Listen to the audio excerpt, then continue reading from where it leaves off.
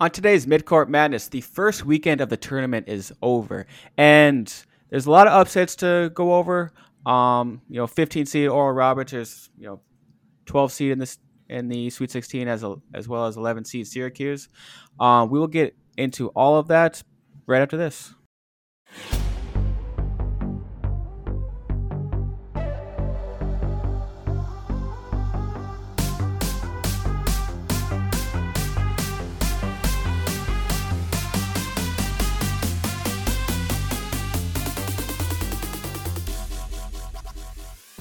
So, Biggs, let's start off with the South region. This is the Baylor region, also known as the top right region, which we coined it. And I think the first takeaway that I noticed, Baylor didn't really get tested at all this week. Wisconsin, they sort of hung strong, but couldn't really cut into that lead and get it to single digits at all. Yeah, I think any talk of Baylor's demise were maybe a little exaggerated after one loss in their Big 12 tournament. They hadn't looked great coming out of their COVID pause on the defensive end of the floor. They got back to playing defense. Smalls, they forced I think 14 turnovers on Wisconsin, which is like about twice as many as the Badgers generally average. I think they average about 9 turnovers a game. So you take it away 14 times from them, and they look just the first half. I mean, they were on another level, and really it was just kind of cruise control in the second half. And you're right, Wisconsin kind of made a little run to keep things just interesting enough that you couldn't turn it away. But I don't know. Did that game ever feel in doubt to you? Nope, it didn't. And, they were able to cool off the hot shooting from Brad Davison and Demetric Trice, who shot just ridiculously well against North Carolina in the round prior. 29 points for Davison and 21 points for Trice, but then those two combined for just 20 points against Baylor. And that's all I'm going to talk about the North Carolina game. It's interesting seeing, a team with good guards who can defend well and see how they can just, cool off a team that was just ridiculously hot in the first round. Yeah, I mean, you just look at how quick they are and just the athleticism kind of advantage that Baylor's guards have. I mean, they're just everywhere, all over the floor. They're just kind of ball hawks, and they're so active. And you watch them offensively in the way they cut and pass and move, and the ball is just it's like a hot potato moving around. That activity level shows up on the defensive end too, and that's what made them so good early in the season. When we were kind of doing the tier 1A for Gonzaga, and then it was 1 dash lowercase b for Baylor, whatever that was. Baylor's right there with them, I think, and it's because of their defense. And it's because those guards are just so active, and they feast on guys. And Mark Vital, I mean, I know people will talk about Baylor doesn't have a lot of size. They do. They have plenty of size. Their bigs don't score, so they're not gonna draw a ton of headlines. But Mark Vital is as good defensively a big man as there is in the country. He's capable of guarding kind of 1 through 5. He's kind of that. You talked about some of the guys that kind of remind you of Draymond Green. Vital kind of does that on the defensive end of the floor for Baylor. He holds the whole thing together, and they have a couple of just kind of anchor bigs who do the dirty work on the defensive end of the floor. Here comes Kansas. Yeah. Ooh. And the next team I want to talk about, I don't know. I wouldn't go too far with that already, Biggs. That's fair. Next team I want to talk about, Biggs, is that Villanova team, and this is one who you and I each both wrote off after that injury to Colin Gillespie, and there wasn't really any big, replacement player. They had, I think it was Chris Arcidiacono sort of come in and start the points, the younger brother of Ryan Arcidiacono, but didn't really do much. I don't know if he scored 10 points for the whole weekend, to be honest. And they sort of just went with a little bit of a, 4 players just gradually improving their stats, and were able to win against Winthrop and also against your Mean Green from North Texas. Yeah, they took out my Mean Green from Texas, and I think you're right with Nova. It's just kind of ball handler by committee, and this is kind of one of those things where maybe I think they were talking about it on the post game about how just when Gillespie goes down, they have 2 days and they got to play again, and then they have a couple of days and they got to play in the Big East tournament. Well, after that, they had like a week off. That's probably valuable practice time to regroup and kind of refigure out your plan, because the identity has to change a ton when a guy as important as Gillespie goes out, right? I mean, that makes a ton of sense. And I mean, really, I think we overthink this, right? I mean, it's Villanova. That's a program that's not built on one player being great. They got horses, I mean, they got really good players, and maybe they don't replace Gillespie with any one guy, but the old cliche that it just everybody kind of steps up a little bit and increases what they can do, like you said.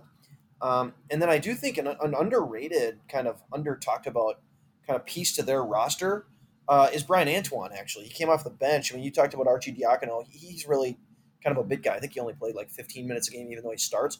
Brian Antoine was a 5-star recruit 2 years ago for them. A lot of people thought he would be a really, really big component to last year's team. Missed all of last year as a freshman with an injury, and he's missed a decent chunk of this year with an injury. He really just hasn't played a ton, but he's played over 20 minutes in their first 2 games, and his scoring isn't huge, but he gets him 6 or 8 points. He plays really good defense because he's so long and wiry. That just gives you another quality ball handler and another perimeter guy who can play. And Jeremiah Robinson Earl's really stepped up his game. I think he averaged 20 points and like Yep. 9 rebounds and I think 6 assists over the 2 games. So you still have an All-American, Jeremiah Robinson Earl. The cupboard ain't bare with Nova. So um, it's not necessarily surprising that they beat a 12 and a 13 seed. So we'll see how they handle Baylor. Yep, and really their only test, that game against North Texas, they were down 21-13 at one point in the first half, but they were able to go on a 34-6 run to close the half. And halftime they're up 20 points, and it's basically smooth sailing after that. Like you said, Robinson Earl was the one who led them. 20 points the first game, 18 points the second game, and then just some consistent contributions from guys like Justin Moore, Jermaine Samuels, and Caleb Daniels to sort of get them through the first weekend. And we'll see if they can test Baylor. We're not going to get into that. We'll get into sort of previewing that on our next pod. But it'll be interesting to see if they can really match Baylor in the next round. Yeah, it's going to be a fascinating yin versus yang kind of pace matchup there. One team wants to get up and play really fast. We saw this kind of thing with Baylor against Wisconsin, and Villanova kind of plays that Wisconsin style where they're going to try to really slow the game down, maximize possessions. We'll talk about that more later. Arkansas Bigs. Arkansas, they're a team. They're a fun team to watch. They, Texas Tech battled them very well. They were able to escape with a 2-point victory in the round of 32. Their first round matchup wasn't too tough. They were able to beat Colgate by 17. But their team, who they're facing a 15 seed in this next round. We'll get an Oral Roberts in a bit here, but you got to imagine Arkansas will be able to win that. Line out for that one. At this point, I mean, it's the Sweet 16. These two teams actually played earlier in the year, and Arkansas beat them by, I think, 11. But Oral Roberts, if I remember correctly, was actually up by a small margin at halftime when they played like in their non-con. But Arkansas, you're right. Arkansas is really clicking. I thought that game against Texas Tech was maybe the best game of Sunday.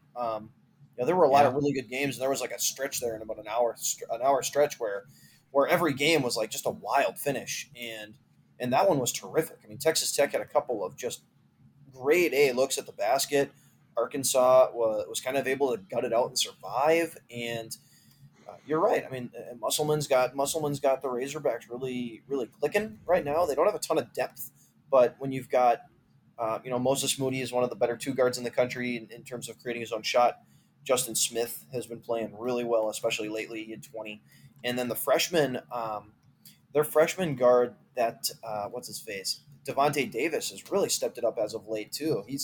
He doesn't kind of stuff the stat sheet all season, but he had a really nice first weekend with 12 points in their first game and 15 in their second one. So you talk about Justin Smith. His first game, 29 points, 9 of 17 shooting, which was actually slightly overshadowed, not on the point side, but on the shooting percentage side. In his second game, he went 20 points on 9 of 11 shooting. That's just ridiculously efficient. And then, like you talked about, Moses Moody was able to score 15 points. I think it was both games he scored 15 points. And then a couple solid contributions for Moses Moody and Devontae Davis in both of their games as well, with both scoring in double figures. And they're going to be going on to face Oral Roberts, who we talked about. And they're a team who they've got two main guys, Biggs, in their first round matchup. And I'm going to now pronounce his name correctly, Biggs. I did not last week. It's Kevin Obanor, not Obnor. And this next one's I still don't understand this one. But it's Max, I thought Abmas, because it's ABMAS. It's actually Asmus. And I don't know how ABMAS became Asmus. That's not okay. Yeah, no. I'll apologize for the Obanor one. I'm not apologizing for Asmus.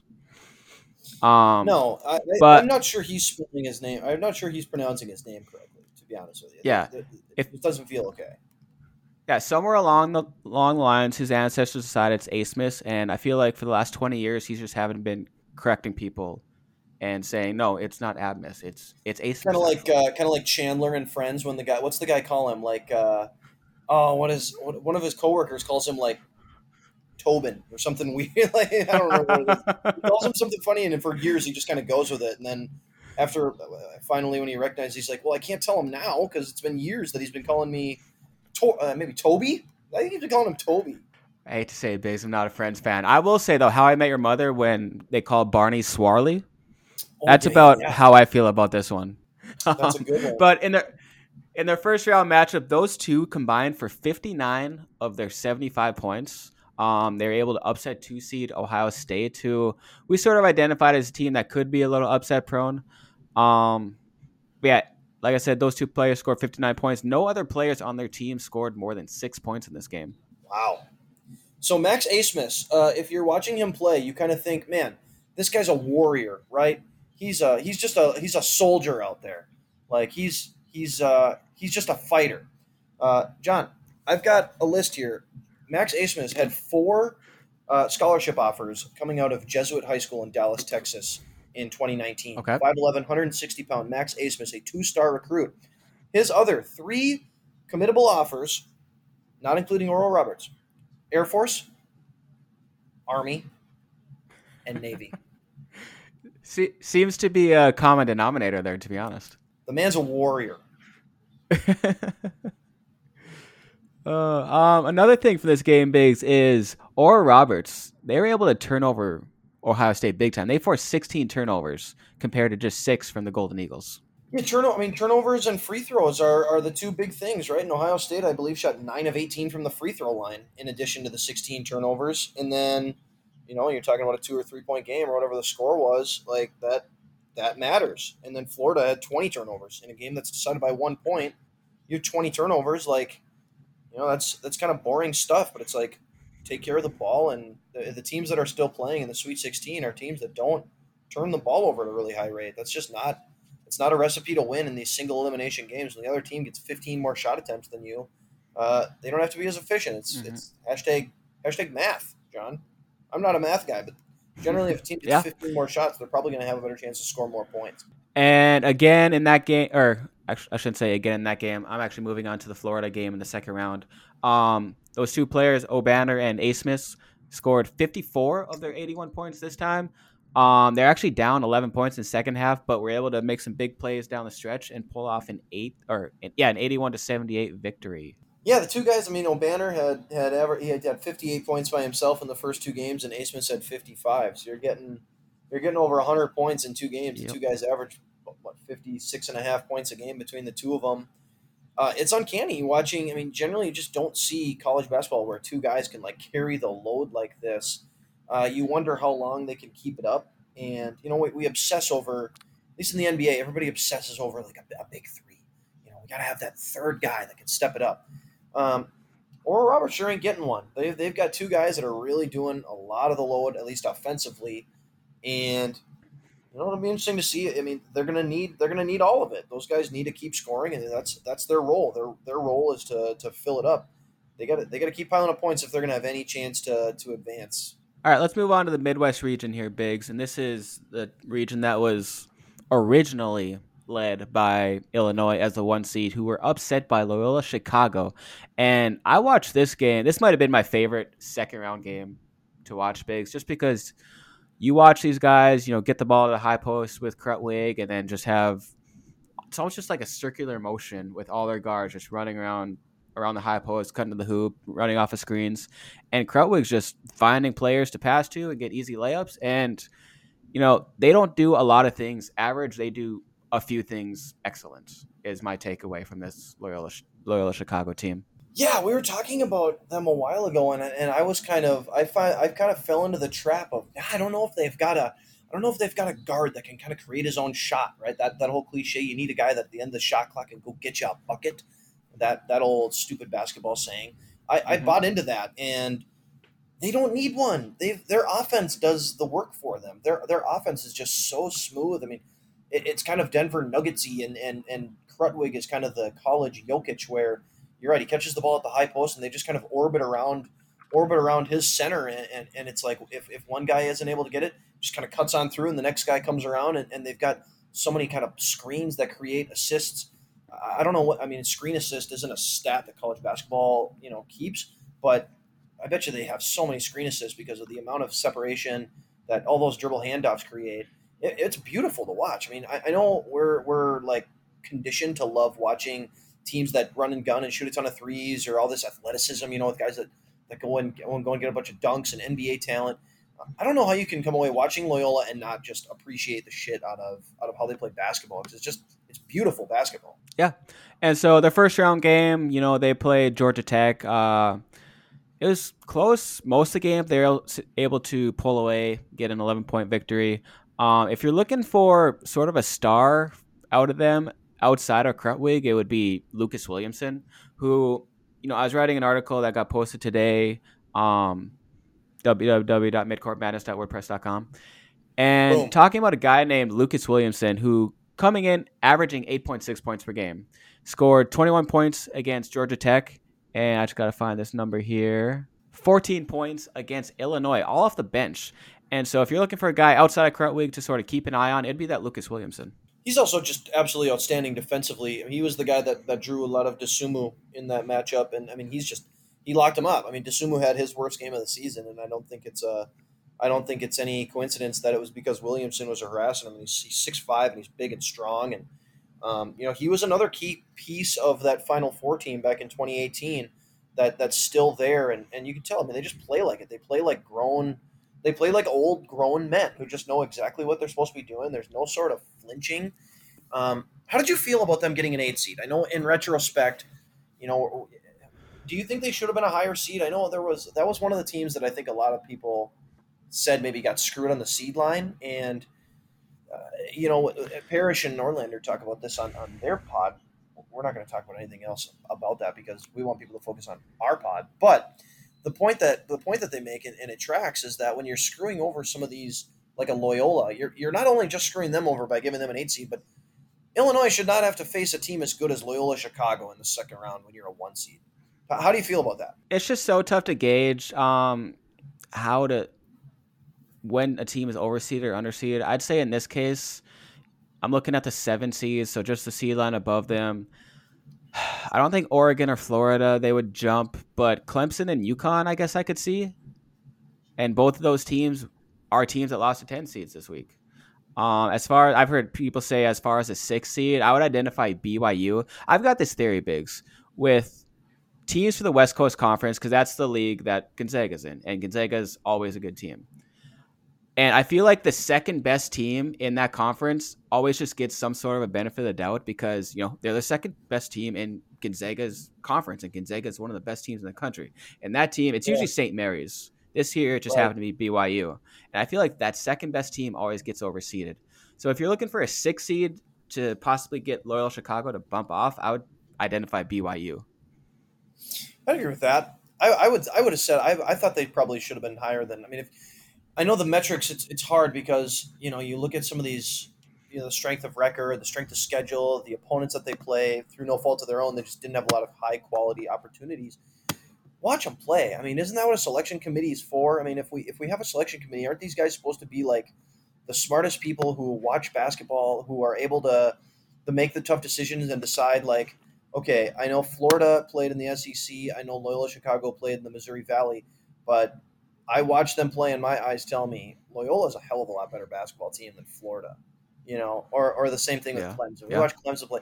Who the hell is going to watch Clemson and think that's a better team than Loyola Chicago? I just don't see that, and I know Clemson played in the ACC, but I don't know. Like, again, don't we just are we overthinking that a little bit? It's like, what team looks better to you?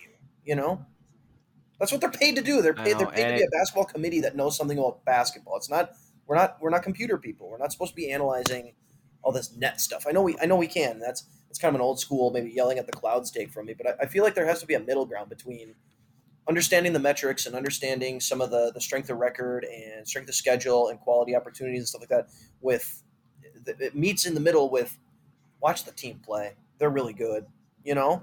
And yeah, like you said, there's been a lot more going to the metrics in recent years. Um, you could argue whether or not it's made it better, but even with that, there's still its inherent limitations. So Of it's never gonna course, be perfect. no. Um, but yeah, Created a great second round let matchup. I mean, Loyola yeah. Chicago takes out a one seed, and then certainly it's not the first time an eight seed's ever beaten a one seed. I mean, that happens all the time. You know, there are upsets every year in the tournament. It doesn't mean every single time like a 13 seed should be way higher because they happen to win a game. I mean, and so I mean I understand that side of it too. Like it's an upset, and maybe if Illinois played Loyola Chicago 7 times, Illinois beats them 4 out of 6. You know, but they just happen to win now, and that's what we love about the single elimination tournament is boy, Loyola Chicago looked like a way better team on Sunday. I mean, it didn't even look close.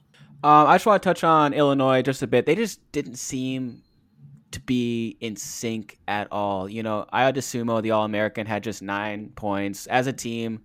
They had 17 turnovers, 28% on 3 pointers. It just seemed like they were forcing 3 pointers, and they are the first one seed to be bounced from this year's tournament. And we've talked about this so many times where this is the team that you're gonna pick to go one game too far. They're so up and down, and lo and behold, I picked them to lose next round to Oklahoma State.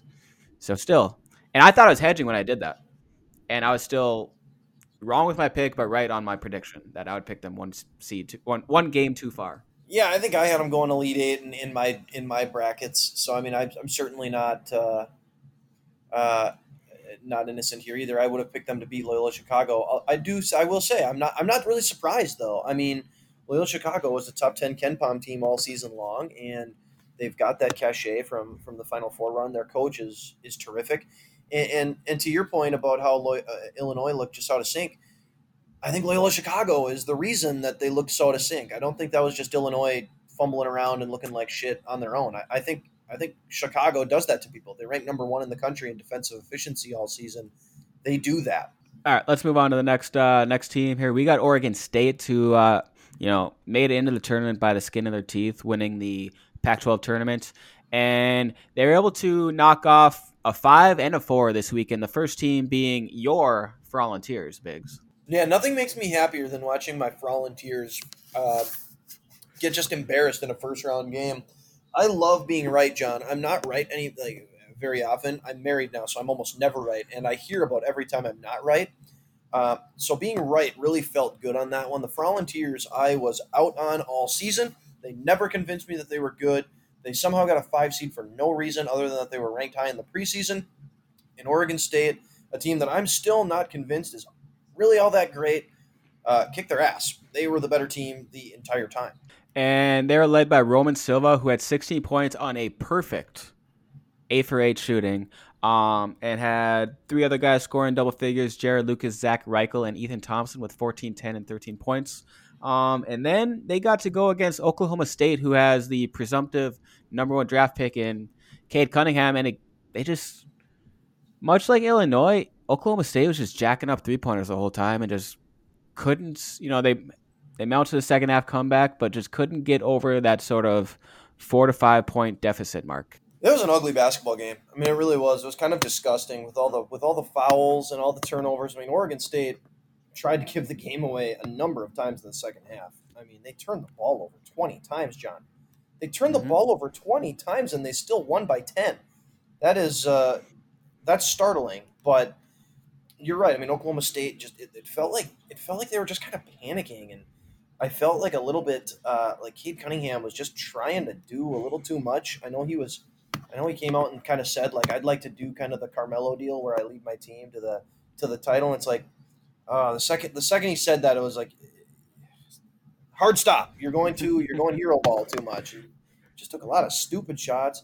The kid went 6 of 20, and he took 11 threes. Like you're 6'8", you're the biggest, strongest, most skilled guy on the floor. Get to the paint. I know he took 10 free throws, but I just thought they took a lot of stupid shots and really really forced some stuff.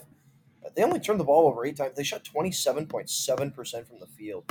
That is special, kind of eyesore. But credit to Oregon State too. I mean, they've won 5 straight elimination games. They were dead in the water. There was no chance they were even near the bubble towards the end of the season. Fifth in the Pac-12, which maybe we should reassess on how bad the Pac-12 is, and maybe better be better as a podcast, and instead of buying into the national narrative, form our own opinion on the Pac-12. Maybe a pretty legit conference. But I mean, they've won 5 straight No, elimination games, and they shot 91% from the free throw line. They went 32 of 35 from the free throw line last night. You want to talk about free throws, John? We are pro fundamentals. We are pro doing the little things. I consider free throws part of that. let's see. Moving on, Biggs. We got Syracuse, and I was wondering, would you like, I don't know, 30 seconds to gloat about your prediction about Jim Boeheim and being a double-digit seed? Yeah, I tell you what, John. I mean, you just never bet against double-digit Syracuse in the first round of the NCAA tournament, or in the first weekend of the NCAA tournament. They're so just different. You don't get to play them. The ACC teams make them look like shit all season because they get to play them 2 times every single season or more, and they get used to it and they practice for it and they know exactly how to handle it. And when you get into these tournament settings, these teams just have not seen. They've seen 2-3 zones before, but it's a combination of college basketball players are less skilled, I think, now than they used to be because of all of the there's so much athleticism in the game, and guys are so good in transition. And so much of AAU basketball is such this run and gun, high screen and roll kind of basketball where there's not as much focus on half court offense.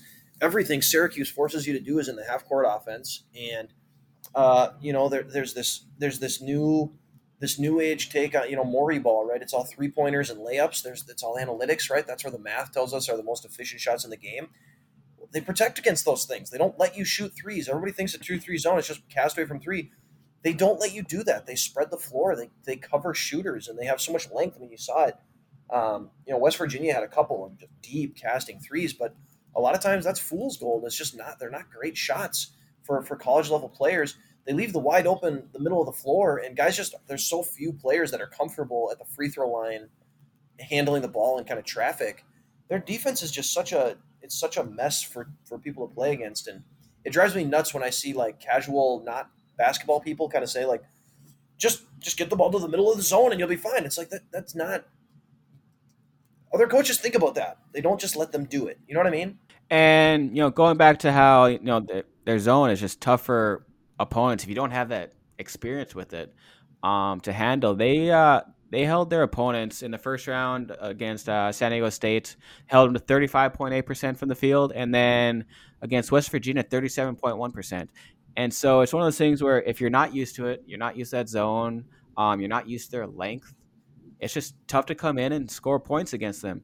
And then on the flip side of that, Buddy Boeheim is just unconscious right now. He had 30 points in their first round game, 11-15 shooting, which included 7 of 10 from 3-point line. And then in that game against West Virginia, when the Mountaineers were mounting a comeback, he just seemed to he had like two or three possessions in a row where you could tell he was just feeling it.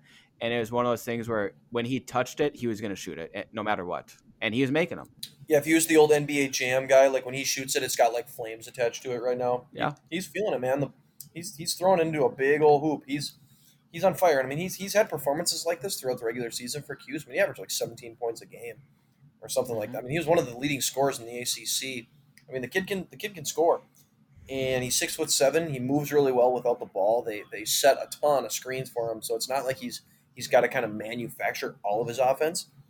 But he's also really, really good at just using his length and using his size to just kind of body up guys and elevate over smaller defenders. And you're right. I mean, he was awesome. I mean, they needed all those points against West Virginia, and I mean, he just kind of dominated offensively against San Diego State, a really good defensive team. It's impressive, and he's gonna get another big test here this upcoming weekend when they play Houston because that's another grade A defensive group.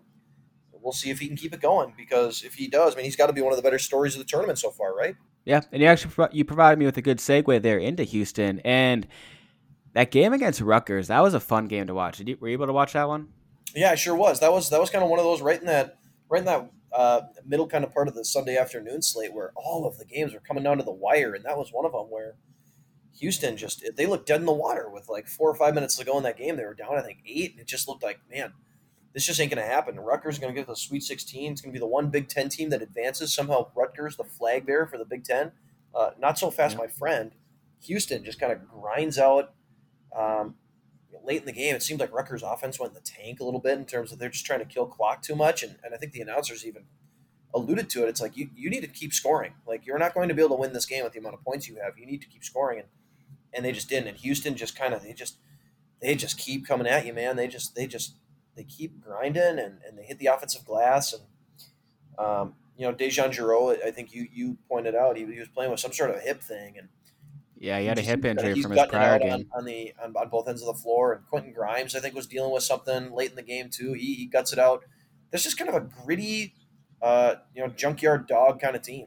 Yeah, and Houston was down as much as I want to say 10 during the second half, and that included being down by I want to say was it 8 points, 9 points with about 5 minutes left, and they were just able to go on a big run to finish the game. And they had a play right at the end. They're down by I want to say they're down by 2. And they had a tip in. Oh, it's actually I'm on like the game cast right now. And it just showed the highlights. I don't know who made this play, but it was I think Giroux went drive and another player, number 12, came in and put up the tip up, made it, and got fouled to give them the lead with under a minute left. And so it was just a fun game to watch. Rutgers was not able to hit their 3 to tie it at the end. And so Houston moves on to the Sweet 16. Can we talk about just how great it is that college basketball is being dominated by big guys and like physical mean people rather than just pretty boy guards who want to dribble around and shoot threes? This USC game right now, it's just like men versus What do you have children. against Like, guards? they are kicking the living shit out of them on the glass. They're up by 30. 6 minutes ago, this is Kansas. This isn't some like Sister Mary School of the Blind. Right now. USC is beating Kansas by 30 points. And it's because they're just like, we're big as shit. You're a bunch of little turds, and we're just going to ram the ball into the lane. And they got nothing for it. And I'm here for it. I love it. Screw all the small ball. Give me all the big people. Get as many big people on the floor as possible. I don't want to shoot jump shots. Layups are more fun. I said it. Suck it. Let's just take that and we'll go out of order here a little bit. We're gonna go on to the Michigan region first, but let's talk about USC quick. In their first round game, they were able to beat Drake by double digits. They face off against Kansas second round, and currently, as we're talking right now, there's just under 5 minutes left, and they're up 76-44 against Kansas. Yeah, I mean, they look absolutely outstanding. I mean, I picked USC to win this game mostly on the assumption that Kansas would be without a couple of their front court guys. They have those front court guys. McCormick is there. Jalen Wilson's there. To what effect, I don't know because of COVID. But holy hell. They're by 35 points with 5 minutes to go in this game. I mean, this is just absurd. How about the Pac? Can we maybe give the Pac-12 some damn respect? I know you hate on the Pac-12 all the time. That's a belief I think that you've gained through listening to other people tell you that the Pac-12 sucks. John, I want you to form your own opinion right now. What do you think about the Pac-12? I would say the Pac-12 is just overperforming at this point. Oregon, their game against Iowa, they got out to a hot start. Let's call a spade here. They were well rested, okay? They had their feet under them. Iowa did not. Iowa still shot pretty well, but Oregon, I think they shot 59% in the first half and got out to their big lead. USC, I don't know what to make of them. Like you talked, they're bigs. Kansas just sucks right now. Florida State was able to beat Colorado, so there's a feather in my cap. ACC beat Pac-12. I win there. There you go. UCLA, I already told you about my feelings about BYU. And if that's the best team they've played this week, I rest my case there. It's not that impressive because their next round game is against the 14 seed. And then who else they have in the Pac-12? Oregon State. I'll give them some respect beating Oklahoma State in that second round. Okay. And actually pretty handily too. Okay. So we're still gonna go with the Big 12 then with the team that won the Big 12 tournament. Need I remind you, lost to Abilene Christian in the first round, a 14 seed. Kansas, the number 2 team in the Big 12, currently down by 30 to USC, Pac-12 champion. Iowa. I'm switching my stance on best conference in the country. SEC. Bama, Arkansas. Yep. Yeah. They're the best team. Yeah, or you best might be. You conference. might have. They might have. They're somehow the most top heavy. Talk about. They already have football, and now they're coming for basketball. Unbelievable. Yeah, so you see right there, I like diverted just enough to where you're not in the Pac-12 anymore. So, boom. Let's move on, Well Biggs. done. Um, like I said, Oregon, you're sort of darling this year. They played pretty well today. Boy, did they ever! I tell you what, they're really good at making layups. That's all Iowa apparently wanted to give them. It was a layup line the whole game. I mean, the question around Iowa at the beginning of the year, all of last year was there's no question about the offense. They can score. Can they ever play any defense? And the answer was an emphatic no. We cannot. We are not going to play any defense. We are not capable of playing good defense. We have no interest in playing good defense. Probably a combo of all of those things. Oregon is not that good of a basketball team. They should not be scoring 100 points on you. And Iowa made them look like an NBA. They made them look like Gonzaga out there. And I know you said, what are you supposed to do when a team shoots 60%? Put a hand up. Maybe get in a passing lane once in a while. Give a crap on defense. Iowa just had no answer. And I know Oregon didn't have to play the previous night, so maybe there is a little bit of extra rest factor. They're 20 years old, 21-year-olds. Iowa shouldn't be fatigued after one game. It's not like Iowa had to grind out a win over a 15 seed Grand Canyon. So I don't think that's a thing. I think Oregon just matched up with them really well. They had a great game plan, give Garza his points, and they neutralized everybody else. How many points did Bohannon, Frederick, and McCaffrey combine for in the starting five? That's a great question, Biggs. Three of their starting five, the players you just mentioned, combined for 0 points on 8 attempts and a total of. I'm not gonna go with total here. I'm just gonna figure out a rough average, about 15 minutes between them average. So I don't know what happened. I was not watching this game. I had other things going on, and It was a bloodbath from the start. I mean, those guys just gave them absolutely nothing. C.J. Frederick gave them absolutely nothing, and I think the game plan was basically for Oregon. We're going to switch everything on the perimeter.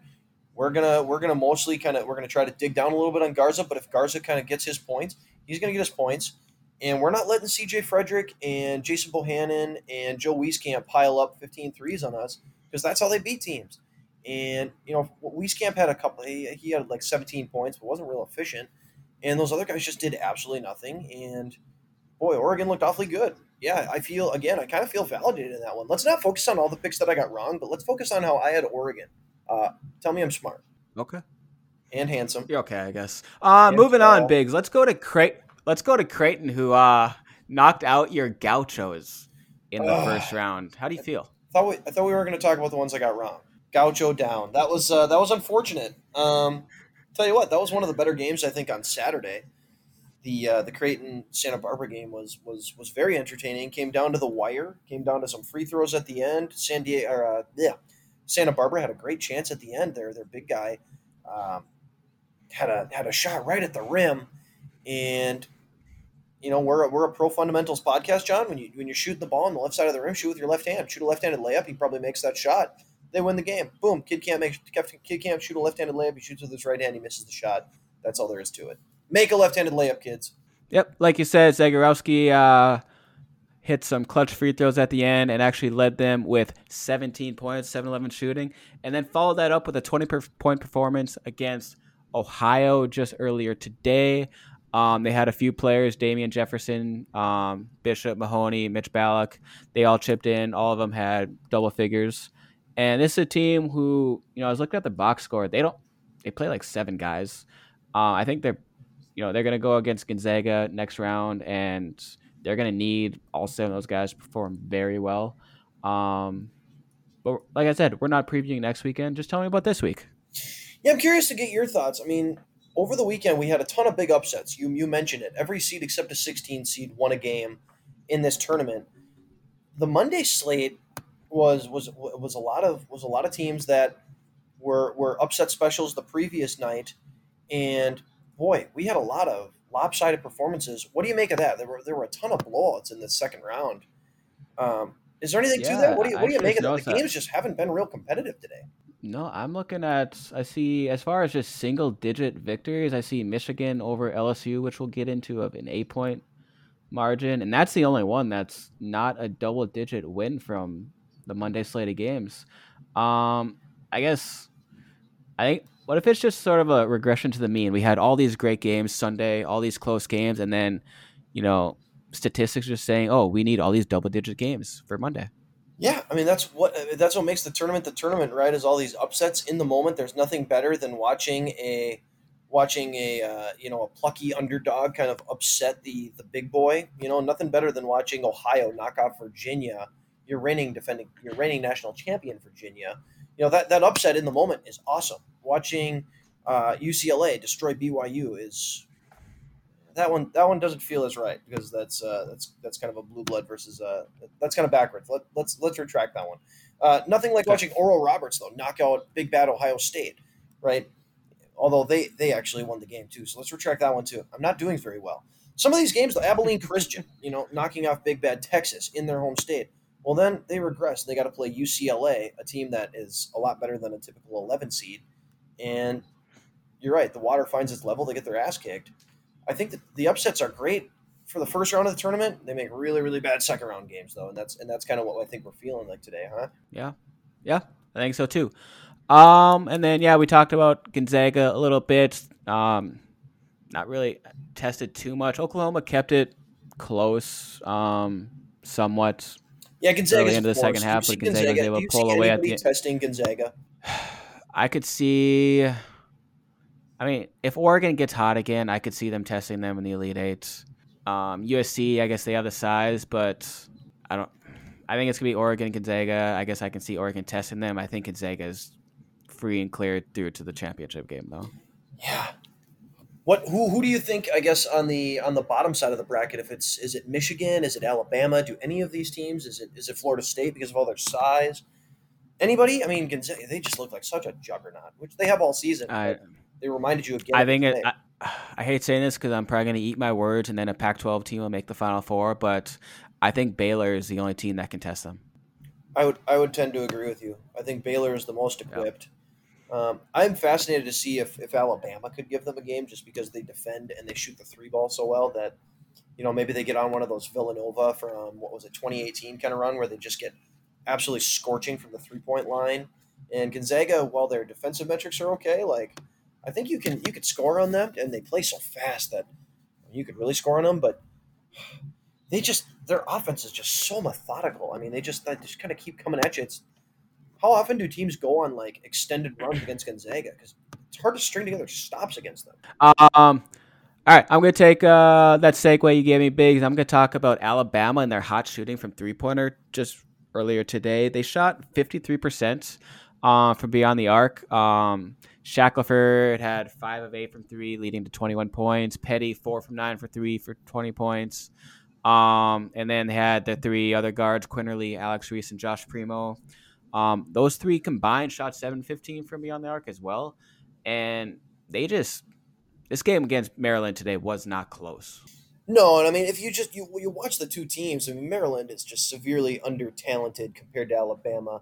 I think Maryland beating UConn was a testament to like their kind of toughness level and just how they're uber physical and they're mean and they're tough, and that's to be celebrated. And until you run up against an Alabama team that they just don't have the firepower. Maryland scored 77 points, and that's probably more than they played as well as they possibly could have offensively, and they lost by 20 points. I mean, Alabama is just kind Yeah. of on another level than them, and I think. I mean, how do you feel about Alabama? I mean, they talk about one of the more impressive teams of the tournament here. You beat Maryland by 20. You pour in 96 points. You knock in 16 threes. That's kind of what they can do, John. I mean, at their ceiling, how good are they? If they play like they do today, they beat Gonzaga in the Final Four, I think. They're good enough to, right? Yeah. And I think from that side of the bracket, I think out of all those teams, you factor in that Michigan doesn't have Isaiah Livers and probably won't. I think from the left side of the bracket, Alabama has the best chance out of any of those teams to knock off Gonzaga. I would agree. I would agree. Michigan. I mean, Michigan LSU game today was one of the better games of Monday. I thought, and Yep. and really impressive that they were able to just kind of keep producing, and they kind of pumped in more guys like Chandi Brown came off the bench and had a terrific game. Eli Brooks had a really good game for them. I mean, they scored 86 points. I mean, without Isaiah Livers and really Franz Wagner, I think had 15, but he was really quiet until late in the game. Dickinson didn't do a ton. He had 12 points, 11 boards, which is kind of a workman-like double-double. But I think Michigan showed they're a lot more than just Isaiah Livers. It's kind of like Villanova with Gillespie. It's like this team isn't a one seed just because of one player. And I think sometimes we forget that a little bit. And it's like, God, Michigan. What's so special about them is they are not Iowa. It's not Luca Garza and friends, or they don't rely on just one guy. They've got a lot of pieces and a lot of horses in there that can really step up and take more of that pie. I thought they were really impressive this weekend, and that LSU win was good. And you mentioned Shawnee Brown. He had 21 points off the bench for them. And then as far as LSU, they had two big performers. Cam Thomas with 30 points today and 27 points from Javonte Smart. But just couldn't keep up with the sort of offensive onslaught from Michigan. So Michigan is able to withstand not having Isaiah Livers this weekend and get to the Sweet 16. And they're going to be facing off against Florida State next week, who can throw a lot of different things at you. We've talked about this team. All their guys are very versatile as far as what positions they can play. And Colorado, kept up with them during the first half and shortly into the second half, but Florida State was just able to pull away and get a 71-53 victory today. Yeah, it got ugly late. I mean, Florida State's defense just kind of keeps coming at you. Colorado had 19 turnovers. Florida State's size and length and just kind of all that athleticism that you kind of mentioned they could throw at people, it just wears you out, and they play so many guys. I mean, how many guys played more than 10 minutes? They had 10 guys that played double figure minutes for them, I think. They just keep coming at you in waves, and it's rarely one guy that kind of puts up a big scoring effort, but what makes them so special is Anthony Polite was the guy tonight. He had 22. He came into the game, I think, for like 9 points a game. They don't have just one guy that you got to lock in on. They have just so many guys that can potentially score for them. It makes it hard to prepare for them, and you know what you're going to get defensively, which is just a ton of they're grown men out there basically, and that makes them a fascinating team come tournament time in these one game situations where they can really muck a game up, and it can be any number of different guys that kind of knock them, kind of put them over the edge with some shot making. Yeah, and you talked about how their minutes are sort of divvied up. I just pulled up their season statistics. So this is for the season as a whole, not just today. They have 9 guys who average 14 or more minutes per game, and no one averages more than 29. Or no, let me take that back. No one averages more than 30 minutes per game. And along with that, they don't have that one guy who's going to have 17 or 18 points. Their leading scorer is MJ Walker with 12.5. They have Raekwon Gray, 12.2. Scotty Barnes, who actually, for the most part, comes off the bench. I think he's had a couple starts in there. He's got 10.6. But they just come at you with, not one guy it's his job to score. They just have to come at you with, running good offense, and whoever scores, scores. Yeah, that's why that matchup against Michigan, I think, is going to be really interesting because Michigan plays a really short bench. Florida State's got just a ton of guys that can defend, and I don't know. I'm fascinated to see that one. And both these teams have had a ton of success in recent years over the last handful of tournaments. I think both of them they're always in the Sweet 16. We don't associate all the focus all year is always just on Duke and Kentucky and Kansas and Carolina and some of these other schools. Florida State and Michigan are like really good programs who just consistently win a ton, and they're going to match up in the Sweet 16. I think it should be a really great game. And so there's really just one more team I want to talk about, or yeah, let's talk about UCLA bigs. And I mean, we touched on them a bit earlier, but I know just from watching these games with you this weekend, you were enamored with one player in particular, and that's Johnny Juzang. Yeah, I love Johnny Juzang and I love Jaime Jaquez, the two swingmen for UCLA. And Juzang was outstanding again. And he was great all weekend. I think he averaged over 20 in their 3 games combined, and Jaquez was terrific as well. This game, UCLA really didn't. I mean, it wasn't like they just. I felt there was one of those games where 5 minutes into the game, it just felt like there was no doubt UCLA was going to win, and you could just kind of stop paying a lot of attention to it. It just didn't feel like they had to really work all that hard. Abilene Christian, knocking off Texas, I think water found its level.